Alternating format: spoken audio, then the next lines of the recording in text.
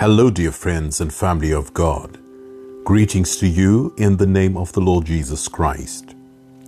I'm going to ask you, please, to turn with me to Hebrews 4, verses 14 to 16.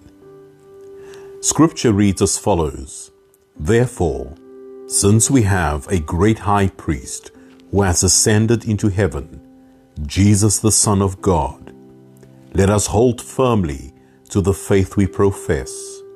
For we do not have a high priest who is unable to empathize with our weaknesses, but we have one who has been tempted in every way, just as we are, yet he did not sin.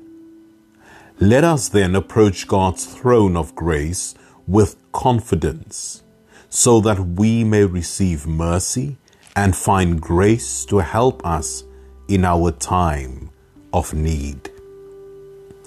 Friends, you see, the text I have just read paints a picture that we have a great high priest who has ascended into heaven. He is Jesus, the Son of God. We are therefore encouraged to firmly hold to the very faith we profess. And then Scripture says that we do not have a high priest who is unable to empathize with our weaknesses, but we have one who has been tempted in every way, just as we are, yet he did not sin. So firstly, today I believe it is no coincidence that the Lord speaks to us to firmly hold on to our faith. Where faith is waning, we should not relent. We need to hold on to our faith. Secondly, wherever you find yourself, our high priest is not one who is unable to empathize with our weaknesses. My friend, while things are possibly not good in your life at this very moment, Romans 8 verse 28 assures us that all things are working for the good of those who love God and are called according to His purpose. Hear the word of the Lord today. It is working together for your good. While you are possibly fixated on your weaknesses, or you are so focused on the obstacle, God is working together for your good.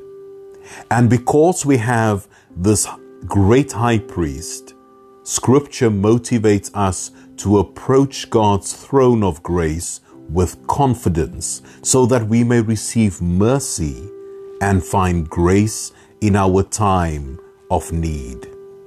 My friend, and that is what we need right now. We require the grace of God. We require the grace of God to help us in our time of need. And while you might be facing your greatest challenge and your greatest need at this very moment, may I encourage you to boldly approach the throne of God today. May I conclude by highlighting an important aspect of the text. It encourages us to approach the throne of grace with confidence. Confidence denotes that we have faith in our great high priest. We do not panic. We do not hyperventilate. We do not enter into hysteria. No, we approach the throne of God with confidence, because we have full trust in the one who sits upon the throne. He is the Lord. Let me rephrase that. He is our Lord, and His ways are perfect, and in all His ways they are just. May God bless you this day as you approach the throne of grace, the throne of God, with confidence. Amen.